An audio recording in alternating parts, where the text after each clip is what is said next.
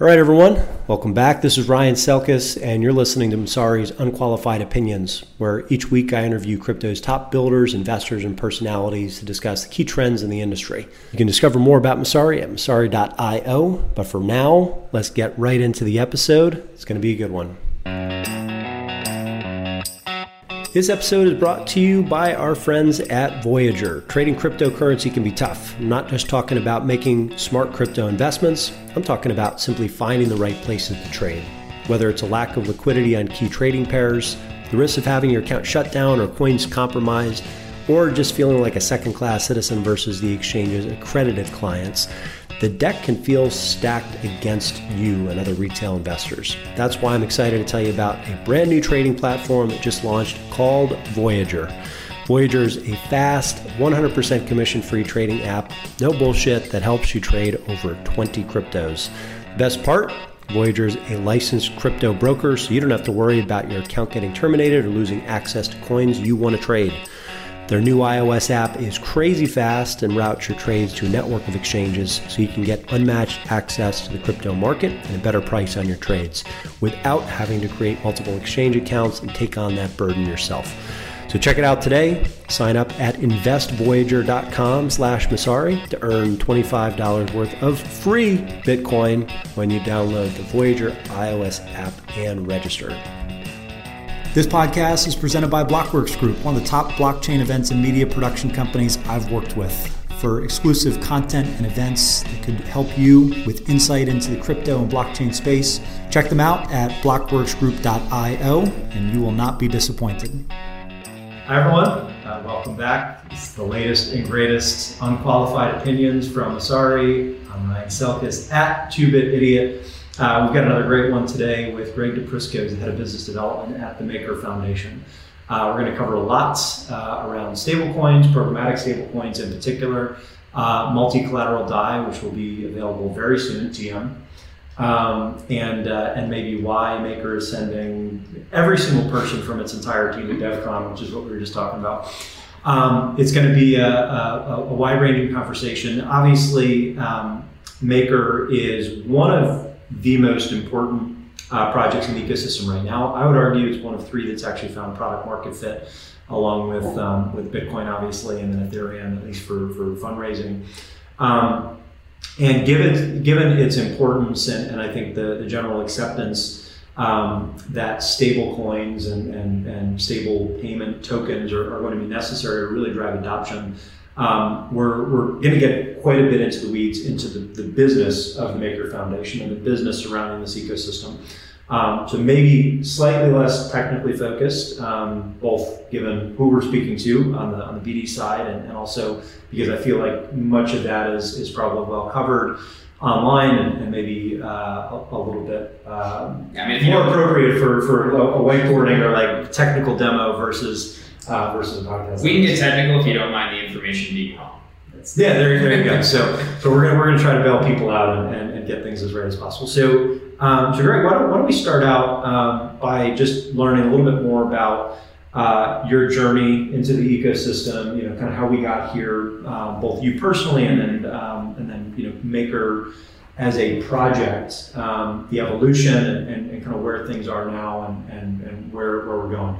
We'll cover that's going to be the entirety of the conversation, but why don't we at least start with the prelude about you and company. Oh yeah, I had a pretty wild ride into the space. So I was in 2010. I was kind of like a Bitcoin fanatic, but I was a Bitcoin fanatic in the context of being a libertarian.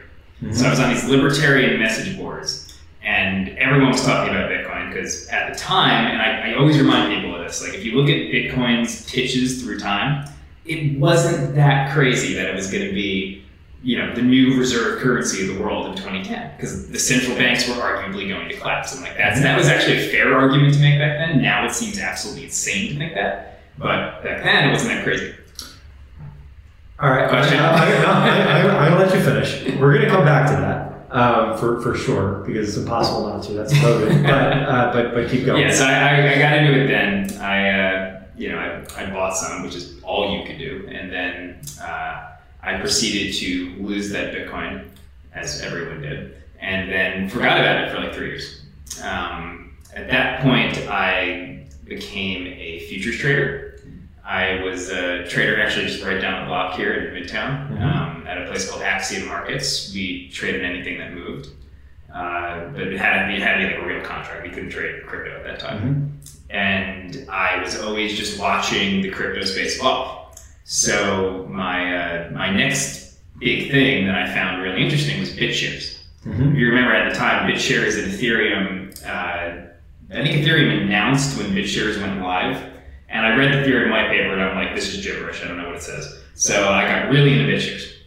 And I thought BitShares was cool because it had these financial contracts on it, like oil and the stock market and stuff. And I was a trader and I'm like, well, if I could avoid paying the CME $1.50 every time I click a button, I would love to do that. This seems to let me do that. Then I immediately found out there was no liquidity in these contracts and they were functionally useless. So, that was actually the predecessor to DAI at the time. BitUSD was live on that network. So I got a little disillusioned with BitShares. It had a very strong developer community, but there was absolutely nobody focused on bringing those products to market. So at that point, I found Ethereum when it went live on testnet. And that's when it all clicked for me, because I realized that just because BitShares had these financial contracts that were very tailored to what I was looking at, there was a million things you could do with this technology. And it was really very general purpose, which meant that it was going to be really difficult to build and really complicated to explain, but that it had way more potential than I had originally thought it did. So I pitched my boss at the time, and I'm like, his name's Joe, we still work together. I'm like, Joe, we need to buy Ether. Trust me, I told you to buy Bitcoin in 2010, you didn't listen to me, now you're going to buy Ether. So we bought some Ether, went down the rabbit hole, and as it started going up in price, on its original ascent to 20, we were like, all right, how can we get into this in a bigger way? We're bought in.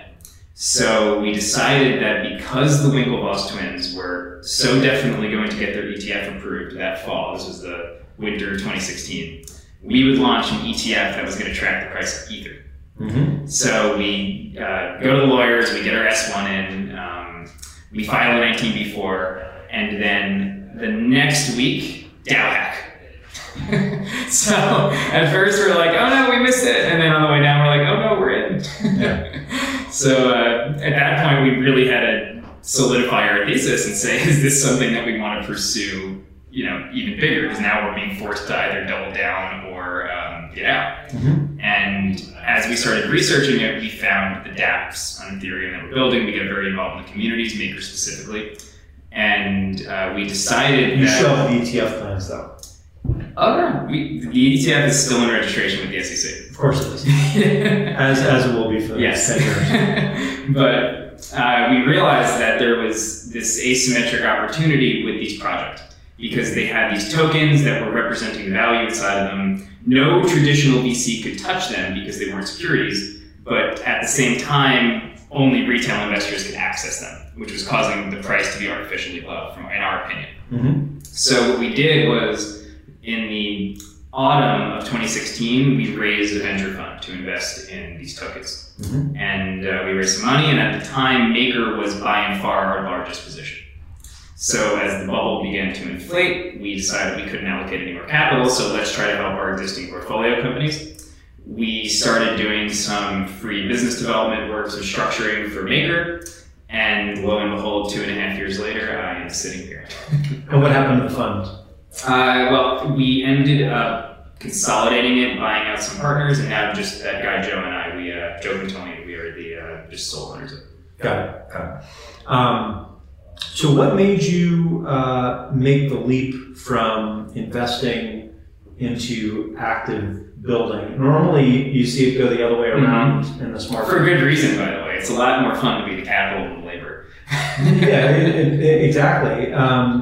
What drives that, right? Because obviously, you spun up the fund in 2016 for the bull run. You were early in Maker. I'm sure the fund has done very well, and obviously you have some degree of autonomy now with it just being you and your partner. So what what kind of led you down the rabbit hole with Maker in the first place, right? Just from an investment thesis standpoint, what did you like about the project? And then, what did you love about the project to actually join full time? Yeah, and that's what I just hand waved away as the rabbit hole, because it was originally, okay, Maker seems to be, one of the only projects on Ethereum that actually can deliver on this amazing vision. They have the team to do it. They have the concept. But then as you went deeper, you realized that Maker was the thesis of the fund. The thesis of the fund, and this is where I always begin pitching Maker to people, is, Maker's picking up where Bitcoin left off. Bitcoin wanted to be better peer-to-peer cash. It says it right in the white paper. That is what DAI is. And if you ever want to actually disintermediate banks and do all this cool stuff that Bitcoin said it was going to do, you have to have the properties of something like DAI. So we realized at that time that DAI was the thing we were looking for for the whole period of time that we were investing. And that, what's the thing that Mark Cuban says? Diversification's for idiots. So we dove all in. You speak very confidently about Maker as well. The head of business development should, right? And someone that's gone all in. But it's still a derivative of sorts. You can only get it. There is underlying assets and collateral that are employed to programmatically create a stablecoin, right? So Maker does not exist without ETH right now. Right? And for the foreseeable future, even when we talk about multi-collateral DAI, that's probably going to be the case. But before we go into how you can actually scale this up, wait, I want to take issue with one thing you said. So you're gonna have a chance, but before we do that, let's just do an explain on 5 the mechanics of how you take an asset like Ether that is very volatile, and you ultimately use Maker to create a stablecoin, and how the entire system works from a checks and balances standpoint, and kind of where we are today. Well, I'm glad, because that was actually the exact thing I was going to say. Sure. So when you called it a derivative, I don't think that's accurate. Because DAI is created the same way that any US dollar outside of the most base of money is created. If you think about, and this is the brilliance to me of Maker, it didn't invent anything new. The best companies don't invent anything new, they make things better. And don't quote me on that might be complete BS, but yeah.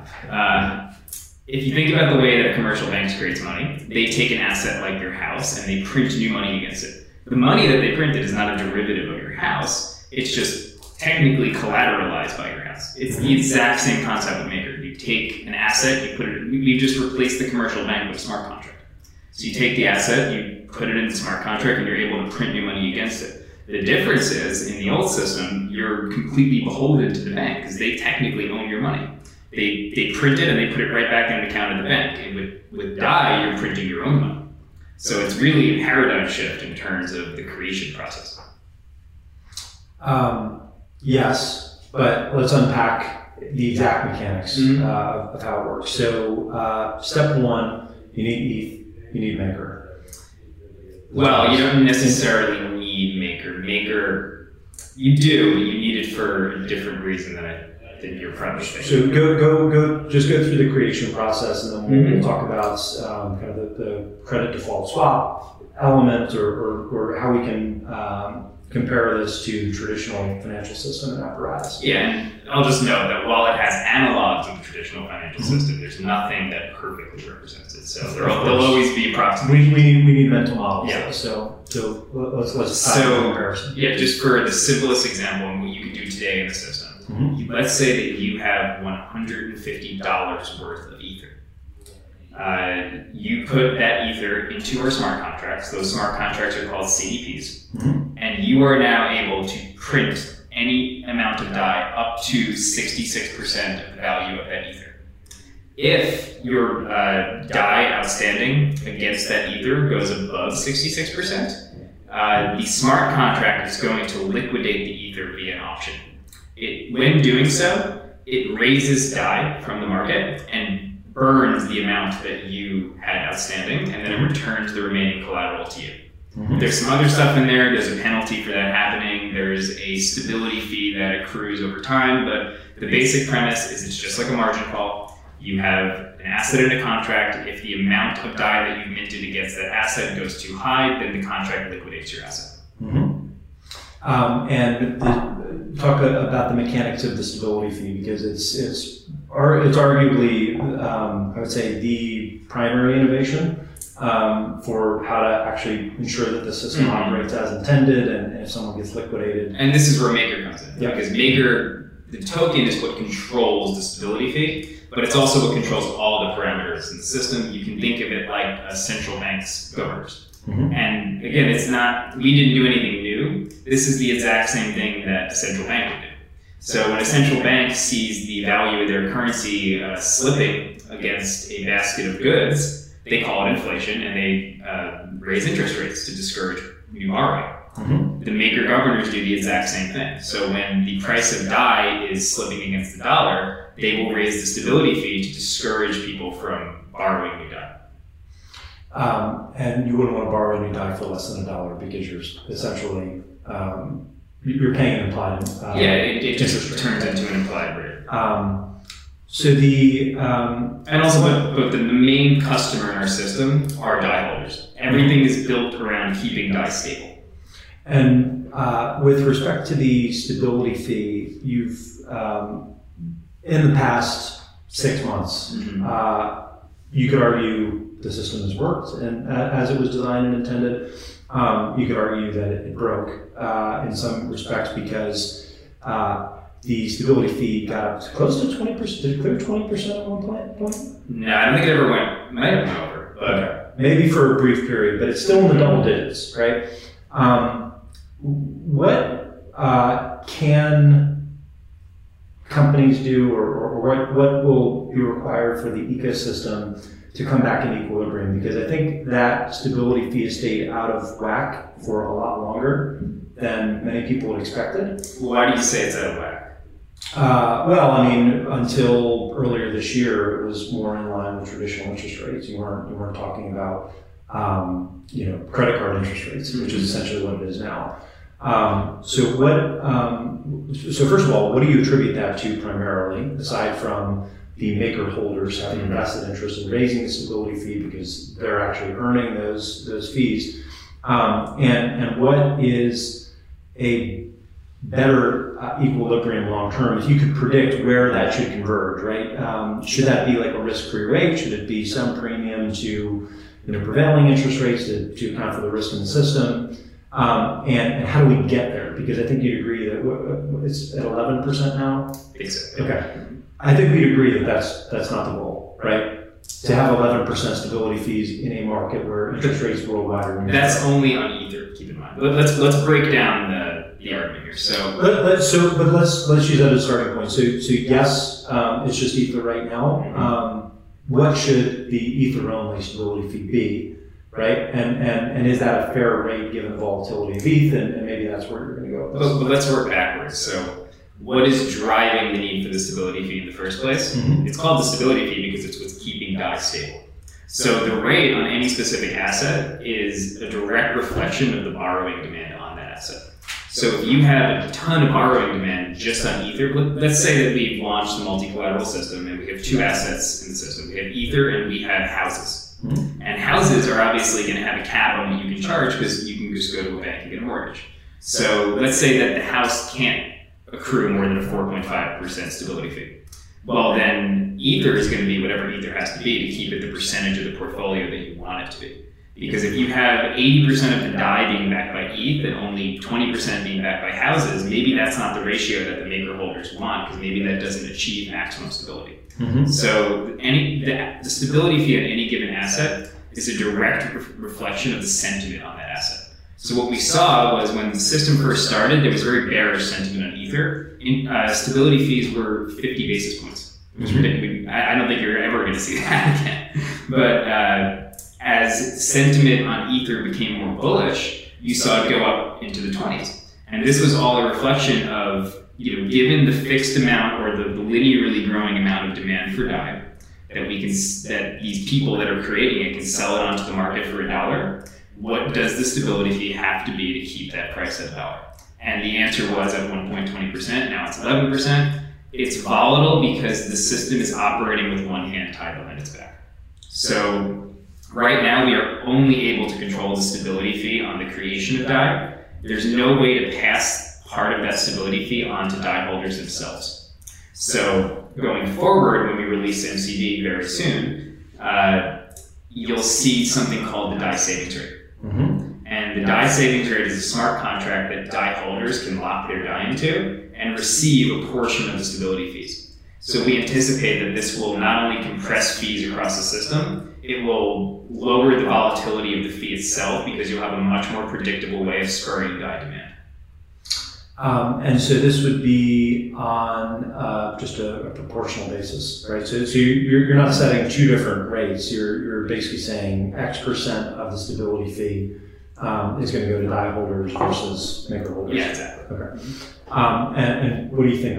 Is that something that the maker holders vote on? Yeah, everything in our system is a governance parameter. So it really is completely decentralized. So the maker holders would have to put that rate and then manage that rate. What are some preliminary proposals that you've seen from the community in terms of what that split should be? Because at 11%, you could probably stimulate much more demand for die if it was like 50-50, right? And all of a sudden you can earn 5.5% interest on your die. But again, it's not really up to them because they just have to do whatever keeps die $1. So if they make the die savings rate too high, then die is going to go above $1 because people are going to start to price in that implicit rate. So they're going to make it whatever the demand for that week is in die. Interesting. Okay, so that's just Ether, right? That's just the system that we have in place right now, which is a beta product. Which is a beta product. So multi-collateral die. What comes next? I won't hold you to a timeline because it's obviously you've been beaten up on that already, as many other projects, just in terms of how long things actually take in practice and some of these systems to ship. But once what is the rollout plan and in stages, and what do you expect are some of the key milestones and key de-riskings that you're going to need for multi-collateral die? And what are some of the challenges that you think are foreseeable, but at least they're known unknowns that you're going to keep a close eye on once that comes live? Yeah, and I can simplify that whole question. So we have a roadmap that's public now on our website. It doesn't provide timelines, but it does provide the various milestones that we need to meet. So as for the stages, viewers, listeners can just go to the roadmap document. The important one is releasing the smart contracts on mainnet. Once the smart contracts are on mainnet, then the other important thing, the governance function, can take control.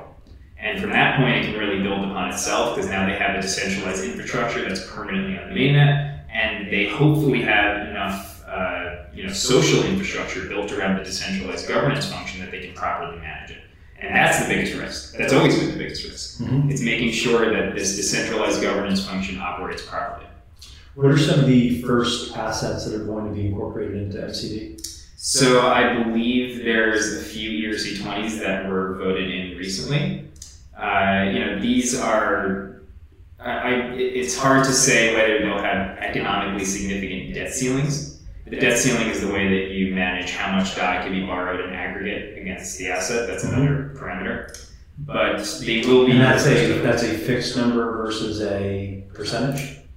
It can be anything. It's again a governance parameter. They can put in a formula to determine it, or they can make it a hard cap. Like in the beta product, the hard cap on die outstanding against ETH is 100 million. Got it. And we're at 70 million now? I think in the 80s now. In the 80s? So getting up to the debt ceiling, and you would need a maker... We hit 94 at one point. You would need a maker vote to increase the debt ceiling. Which we already did once. They voted, when we first launched the beta, I don't think we thought it would exist for as long as it has. The debt ceiling was 50 million die, and they raised that to 100 million. And it's important to note that the debt ceiling has nothing to do with the economics of the system. It's at least in this iteration, it's a technical constraint. It's because the contracts that we have now, both thoroughly audited or not formally verified, the contracts we'll be releasing for multi-collateral DAI will be both audited and formally verified. And so you're going to have asset by asset debt ceilings determined by the maker voters. Well, every asset gets three important parameters. You Debt have ceiling, a the debt ceiling, collateralization ratio. yes, which is just the inverse of a loan to value ratio, and the stability fee.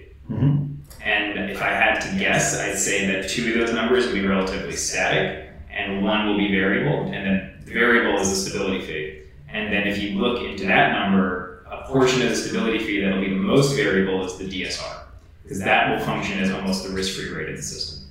DSR being The DAI savings rate. DAI savings rate. Let's so first of all, it's fascinating that Maker survived the 90% ETH downdraft, right? I wasn't surprised. I think that was probably the most important thing that was de-risked in this most recent bear cycle, because there was quite a bit of concern, and it was an open question whether a vicious cycle downward to that extreme would just create an unwinding of the entire protocol, the entire ecosystem.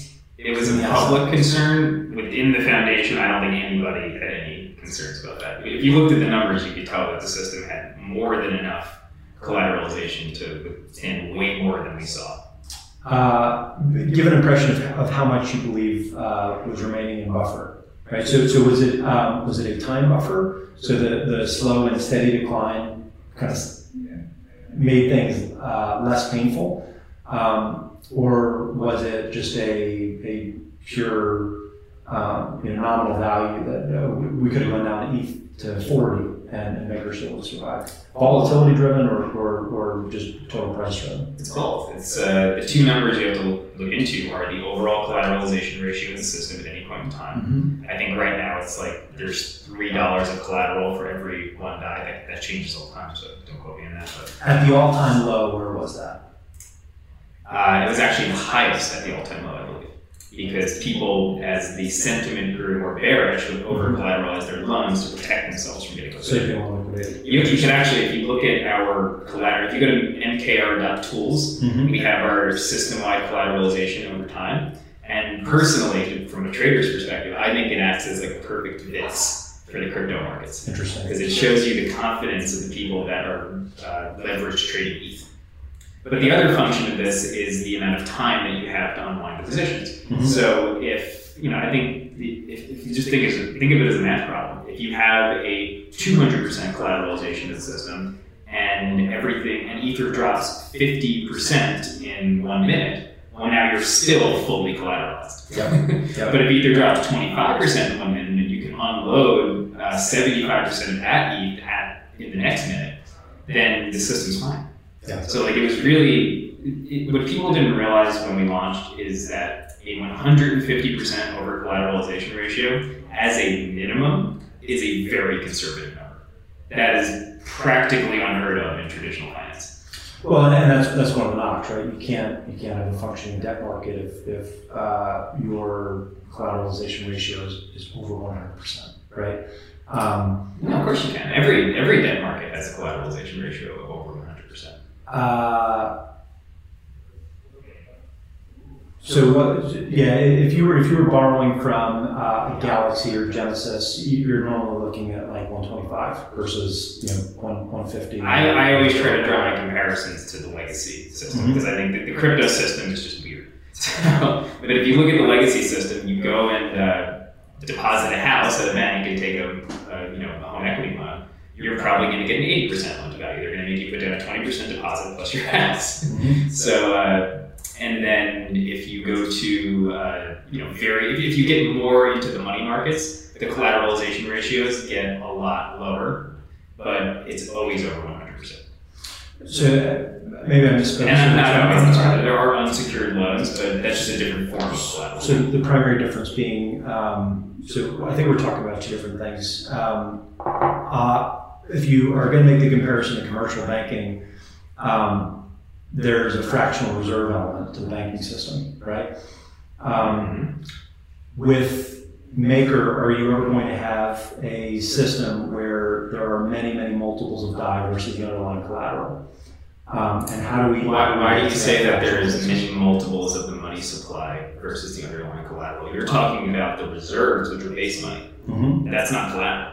The collateral is the assets that you're pledging to the bank. So if you are an invoice factoring company, maybe the invoice factoring company keeps 10% of its balance sheet in cash, and that's reserves, and they call themselves fractional reserves because they have 10 times the amount of cash out there that they minted, but they still have over 100% of the assets that you pledge to them as collateral. That's why I challenged you in the beginning to say DAI is not a derivative. This episode is brought to you by our friends at Voyager. Trading cryptocurrency can be tough. I'm not just talking about making smart crypto investments. I'm talking about simply finding the right places to trade. Whether it's a lack of liquidity on key trading pairs, the risk of having your account shut down or coins compromised, or just feeling like a second-class citizen versus the exchange's accredited clients, the deck can feel stacked against you and other retail investors. That's why I'm excited to tell you about a brand new trading platform that just launched called Voyager. Voyager is a fast, 100% commission-free trading app, no bullshit, that helps you trade over 20 cryptos. The best part? Voyager is a licensed crypto broker, so you don't have to worry about your account getting terminated or losing access to coins you want to trade. Their new iOS app is crazy fast and routes your trades to a network of exchanges so you can get unmatched access to the crypto market and a better price on your trades without having to create multiple exchange accounts and take on that burden yourself. So check it out today. Sign up at investvoyager.com/Messari to earn $25 worth of free Bitcoin when you download the Voyager iOS app and register. I guess what are some of the outstanding concerns or kind of key challenges that you see as part of this rollout? One is just kind of managing the complexity, but you or other services that are built on top of Maker, of which there are several now, are I think generally doing a good job of abstracting away at least some of the early complexity. Multi-collateral DAI is going to introduce a whole heck of a lot more right out of the gates, but I assume it will be a relatively slow rollout. You've only got other ERC-20s right now, so you're not talking about collateralizing Bitcoin. The system will get stress tested quite a bit before you see anything economically significant. I believe, I can't speak for the Maker holders, they can do whatever they want. But at the same time, while multi-collateral increases complexity, it reduces risk implicitly. So every asset that you add, as long as it's not directly correlated to Ether, will reduce the risk of the overall portfolio and the idea that there could be an under-collateralization event. Has the Maker inflation event, has there been a time where liquidations have actually caused an inflationary event to Maker yet? No. There has not been a single under-collateralization event as far as I know. And what is the closest that you've come to that? I don't know specifically. I mean, it was probably still pretty far off. It's, like I said, 150% is a very conservative number. And even today, you said 3 times over collateralized. That's the average for the system. So yeah, we've never. We can look that up on Maker Tools. I'm pretty sure it's never gone below 200. Maybe hit like 190 something. Like it's never come. The system-wide collateralization has never come close to 150, as far as I know. I could be wrong with it. Got it. How do you think about getting closer to the edge? And is there a situation or a case to be made that you actually want to stress test that at some point? And how do you go about doing that? Because that's always going to be this black swan kind of existential type risk for the ecosystem if you never even come close to it. So you could say, well, we don't want to. That's kind of a stopgap and it's an emergency measure. But it's how do you navigate that tension of wanting to actually prove that this whole apparatus will work versus actually having something like the VIX or the XIV, the inverse VIX, which just flat out blew up at one point? Well, I don't think that's related. Why? The inverse, because this isn't I wasn't saying that the Maker protocol is similar to the VIX. I was saying that the collateralization ratio as a system is similar to a fear index. Well, my point is, if you ever have an out of norm event that is, standard black swan deviations, black swan event, you're going to touch that inflation scheme, right? And you're going to have the MKR dilution. Yes, and you will have the dilutive event with MKR. Do you hope that never happens, or is there kind of a controlled burn you can do to at least test whether that functionality will actually pull up in the wild? I don't think there's a controlled functionality. I mean, if that happened, that's the last resort. Mm-hmm. That's the ultimate insurance fund against the whole system collapsing. But put it this way: if it's minor enough, I can't imagine it not working. But at the same time, I think as long as Maker continues to grow and become an economically significant project, it's going to get tested one day because of the way that the incentives are aligned.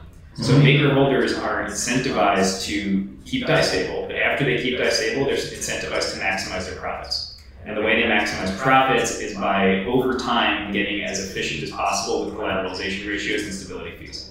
So if you imagine that, then put it this way, I don't think that the legacy banking system would see black swan events if they were preventable. Mm-hmm. So they're probably unpreventable, but it's not like we don't get through them. Sure. Yes and no. For something like this, and this is why I brought up the VIX example. That was a known risk for the XID product, and at one point you had an out of norm events, and it just led to a cascading effect where they had to unwind that product. But the XID is nothing like the Maker protocol. That was a futures derivative. I mean, the only comparison I think the VIX has to the Maker protocol is the fear index component of the collateralization ratio. I would use, I think if you're going to make analogs to the Maker protocol, you just have to use the legacy central banking systems. Got it. Maker is like a credit default swap, and there are limits to how resilient that was and the financial crisis that led to the creation of this entire asset class. Yeah, but this is a point I always bring up with people. There is no perfect system. Mm-hmm. There's no way that you can eliminate all risk. All you could do is make it more transparent to let people see it. So the difference between us and AIG is that nobody knew how much exposure AIG had. If you want to see how much exposure Maker has, the balance sheet is one click away in either scale. I buy that argument. I think the reason I'm pressing on this point is there is a lot of infrastructure that's being built on top of Maker, which is being built on top of Ethereum and some of these other crypto assets. So you've got, even though it's transparent, potentially cascading risk if you don't control the levers appropriately. Or if the Maker holders, for instance, started to get more aggressive with some of the levers of the system and say, you know what, we don't actually need 150%, it could be 120. Right? Well, in MCD, there will be multiple CDP types for every asset. For a portion of Ether-based DAI, there will be 120. Okay, so here's an interesting one.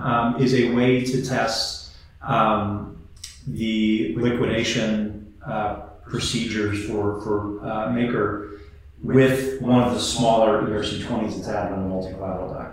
So you're not putting the whole system at risk, but at least one asset might get liquidated, and you might actually test those circuit breakers with MKR. I'm trying to think of how. I suppose, yeah, I think you could. This is where we go into the technical stuff, where I have to. Well, because the question is, if you're trying to de-risk that, couldn't you just throw a shitcoin into your basket and then basically force a liquidation event, and then and kind of watch the apparatus work and watch a certain percentage of MKR get printed? It'd probably be a very small percentage because most of the collateral is still going to be in ETH. But to me, I think that was one of the things that maybe I had a misunderstanding about that I thought was going to be tested out in the coming releases with MCD. It could be, but that's something that's entirely up to the Maker holders. Mm-hmm. They have to consciously and publicly choose to do that. Got it. All right, so let's talk about where you spend most of your time, which is just the ecosystem development and all these other projects that are building on top of Maker. So I think the pace of development on top of the protocol has been pretty staggering.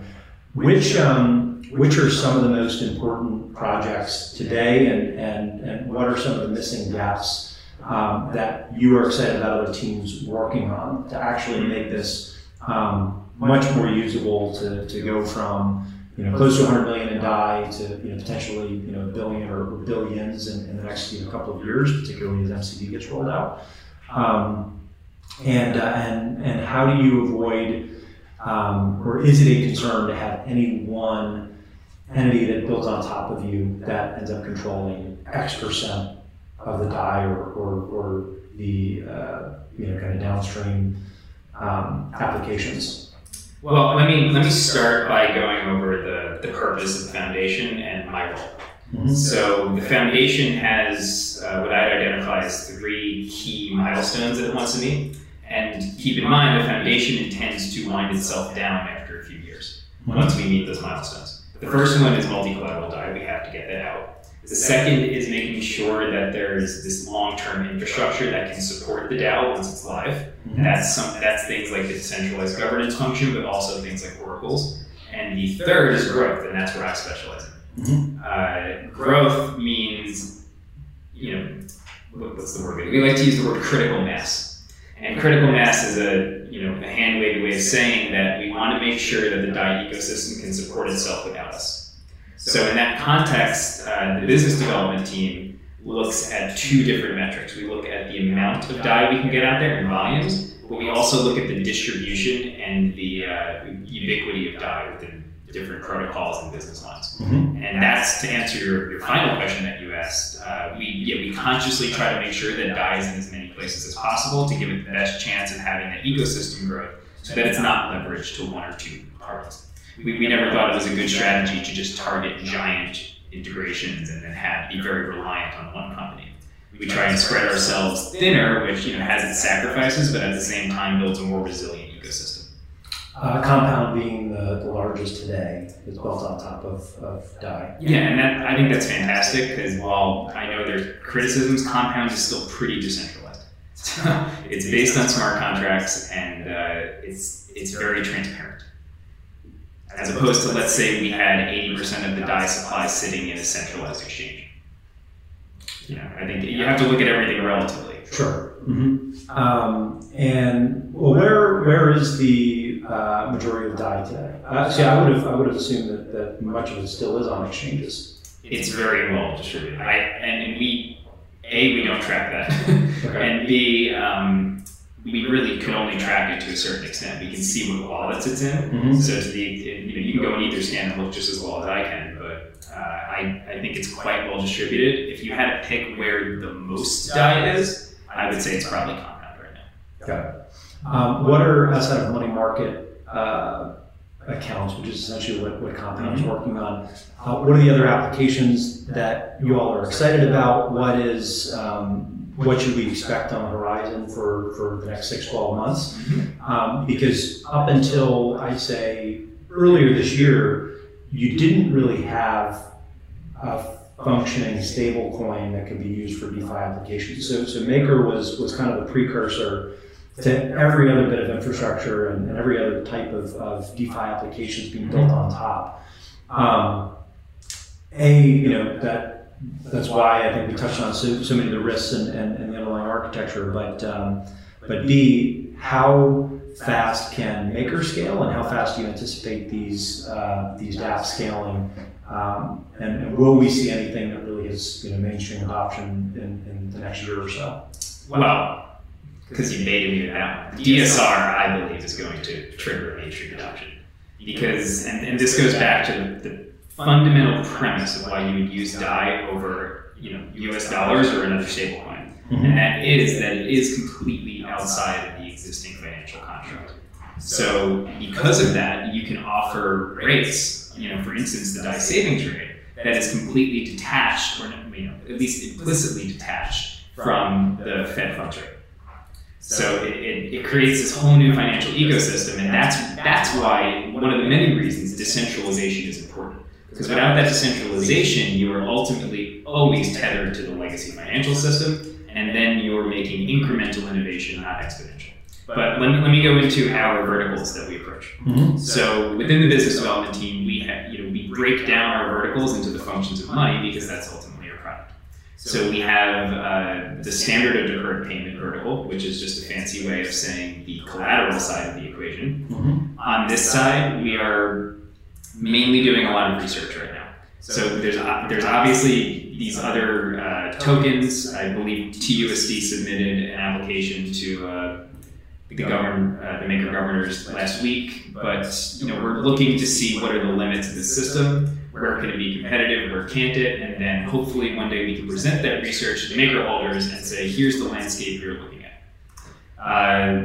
On the demand side for DAI, we have three verticals. We have store of value, medium of exchange, and unit of account. I'll start with unit of account because it's the most esoteric. Mm-hmm. That is the blockchain vertical. That's where we are the unit of account of money in that system. And Compound is a great example of that.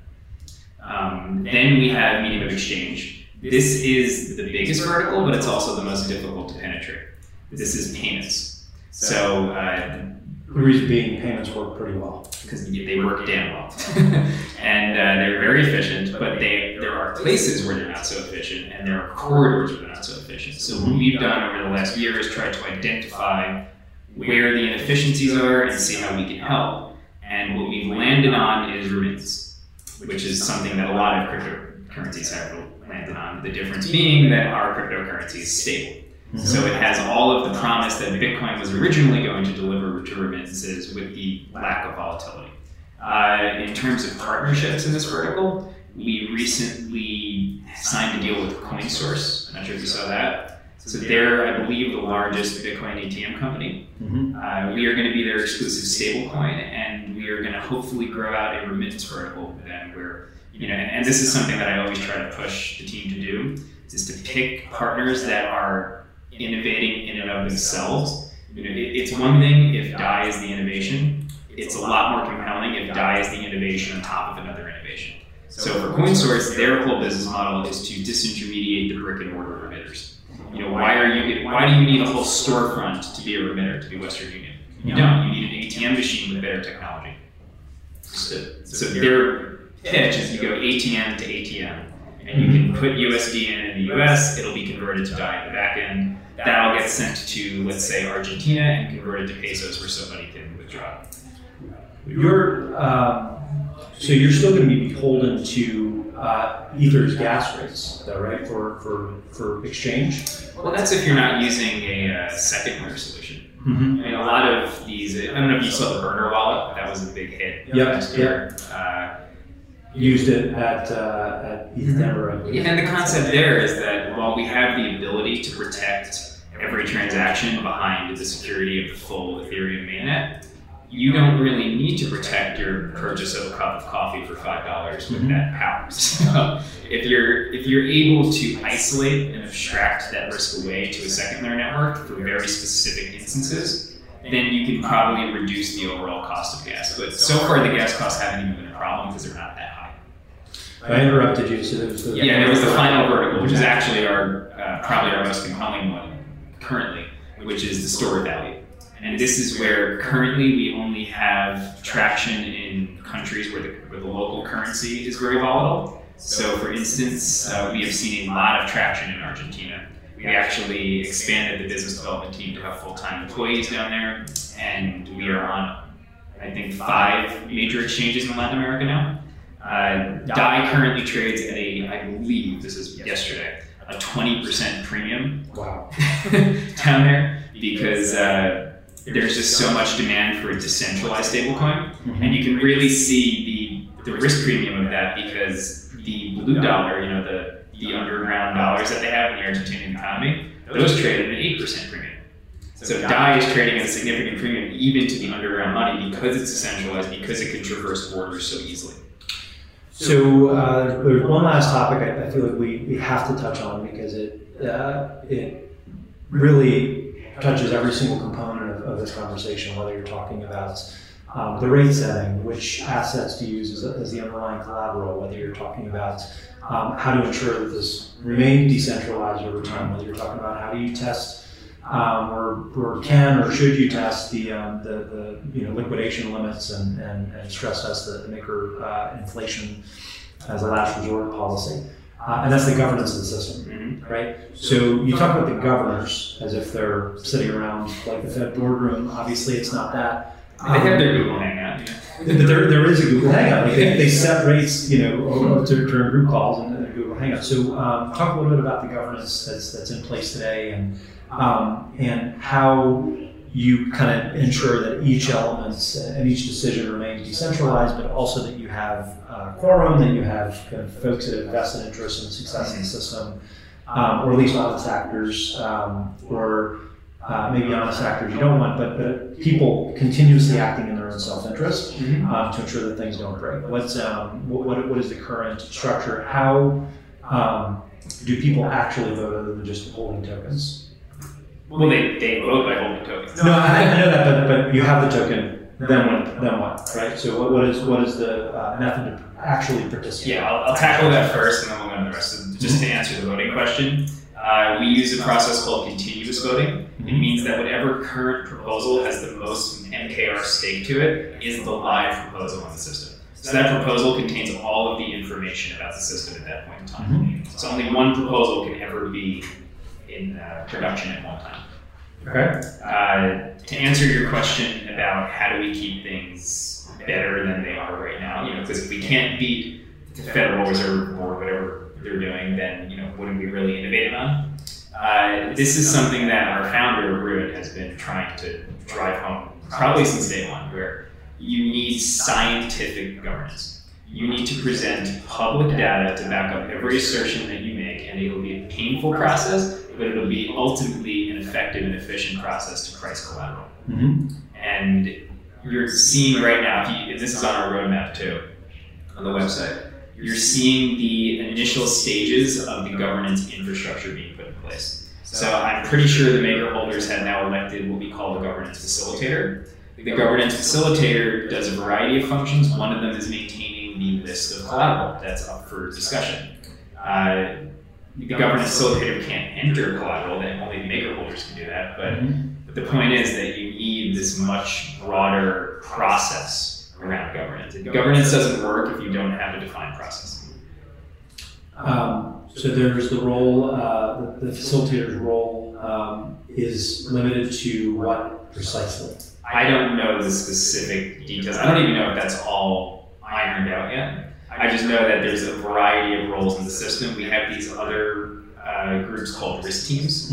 Right now we have risk teams within the foundation.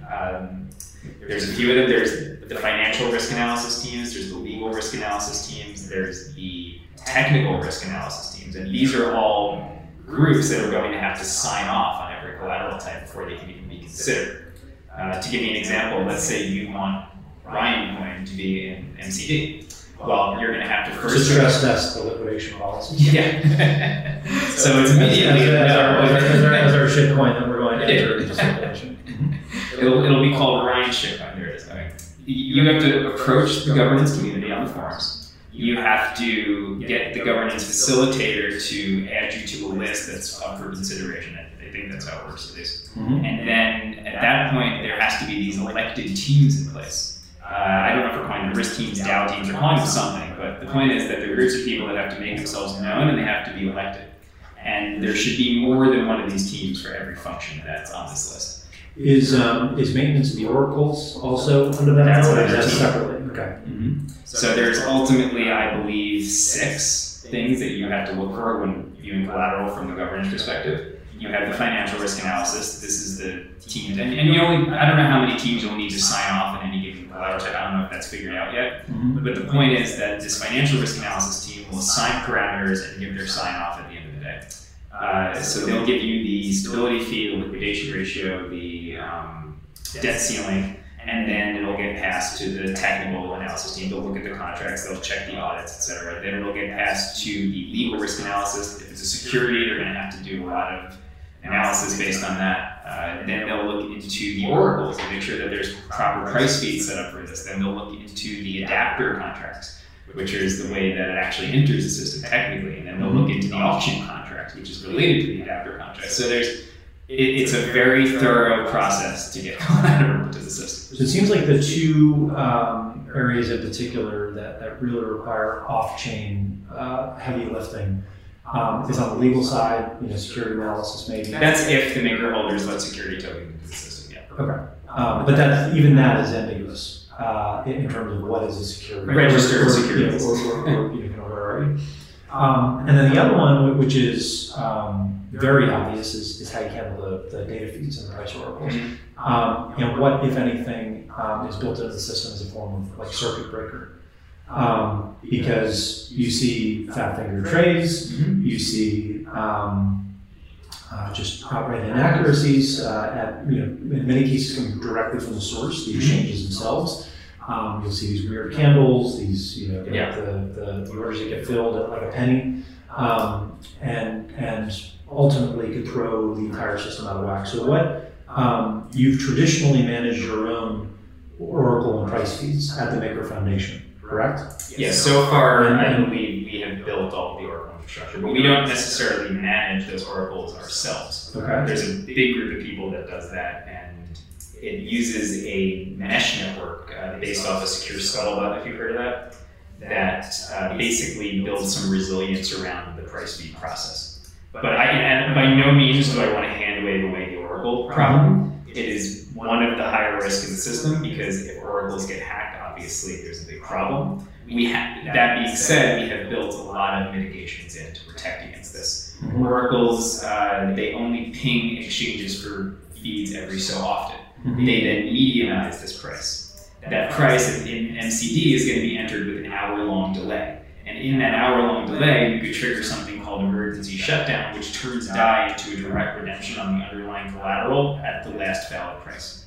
So, and I'd say this, while Oracle attacks are a big risk, at the same time, I believe personally that they're mitigated to the point where the maximum problem that could result from them is friction. I don't believe anybody would lose money from an Oracle attack. That's a personal belief. I can't empirically back that up, but I think that we've mitigated it to the point where that is the primary risk, friction. It certainly seems maybe that's the case. I'm not as familiar with the infrastructure that's been built, but I just we know about the data integrity challenges in the industry kind of in general. So I'd be very curious to learn a little bit more about that. But that's probably just where Well, keep in mind, maker holders elect oracles as well. So when their oracles will be just as public and scientifically governed as everything else. And you have a couple of other data providers that have spun up oracles so far. I think CoinGecko and one other. I'm not too familiar with the others. Just send proposals, maybe. We will consider it in the future. So I guess final thoughts. Where can people get involved, and can they just kind of bump into somebody at DevCon if they're going and find something? It would be hard not to bump into somebody for Maker. What are the goals in enrolling so aggressively deep to DevCon, and what are you guys hoping to do and get accomplished in Q4 from an ecosystem standpoint? The DevCon question, I think we're trying to show our presence and that you certainly are. and demonstrate all of the exciting stuff that we've done over the past year that maybe hasn't made it to the public yet. In terms of what to look forward to, we're seeing a lot of traction in gaming. I think that's a very exciting vertical. Some blockchain games have recently integrated DAI, and I think they're realizing that the same flexibility and composability that DAI offers to DeFi, it offers to games as well. Because if you think about what, from the perspective of a game developer, they can invent these new worlds at the click of a button, but then they're completely constrained to the legacy financial system. So I believe DAI in 2020 is going to do for games what it did for DeFi in 2019. So I'm personally very excited about the gaming vertical. I would look out for some blockchain games that will be integrating DAI. Otherwise, we're all really excited about the DSR and the business development team. We think that's going to be what lets us make a mainstream push, because it should have a higher rate of deposit than most high-yield savings accounts.